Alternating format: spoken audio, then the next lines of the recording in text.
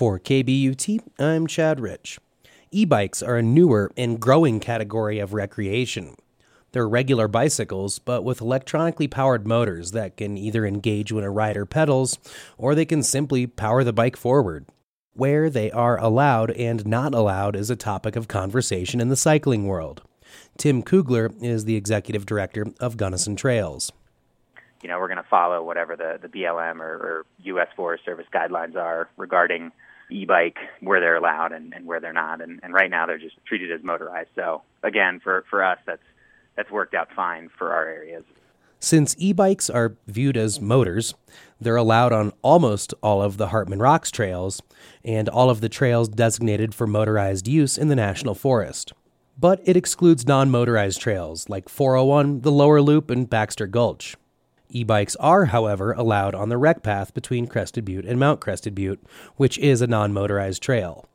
Local control is given to cities and towns in Colorado to determine which municipal paths allow e-bikes.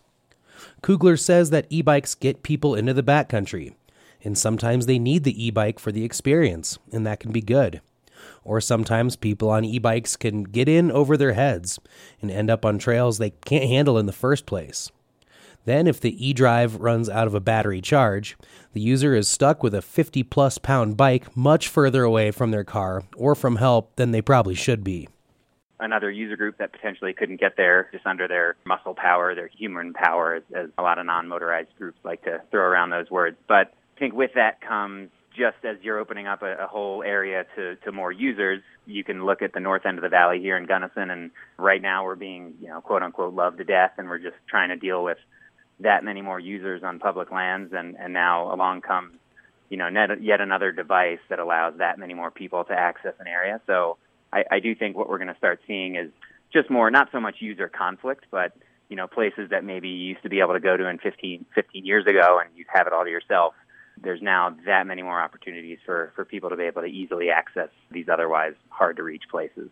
Excluding e-bikes from non-motorized trails would, in theory, exclude hand cycles with an e-drive from those trails. To learn about how federal agencies view e-bikes, I spoke with someone at the Forest Service who believes that hand cycles with e-drives actually are allowed on non-motorized trails, in accordance with the Americans with Disabilities Act. It allows people who need hand cycles and e-drives to access public lands. This person spoke in support of electronically driven hand cycles on all trails in the National Forest, even wilderness, saying it's the minimum amount of technology needed for some people to access these public lands. Not all e-bikes are the same. They come in 3 categories. First is Class 1, where an electric motor assists a rider when they're pedaling, and it shuts off at 20 miles an hour.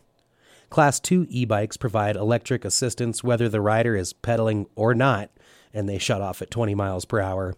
And Class 3 is like Class 2, but it cuts off at 28 miles per hour.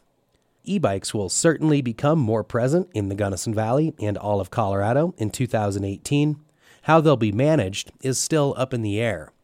For KBUT, I'm Chad Rich.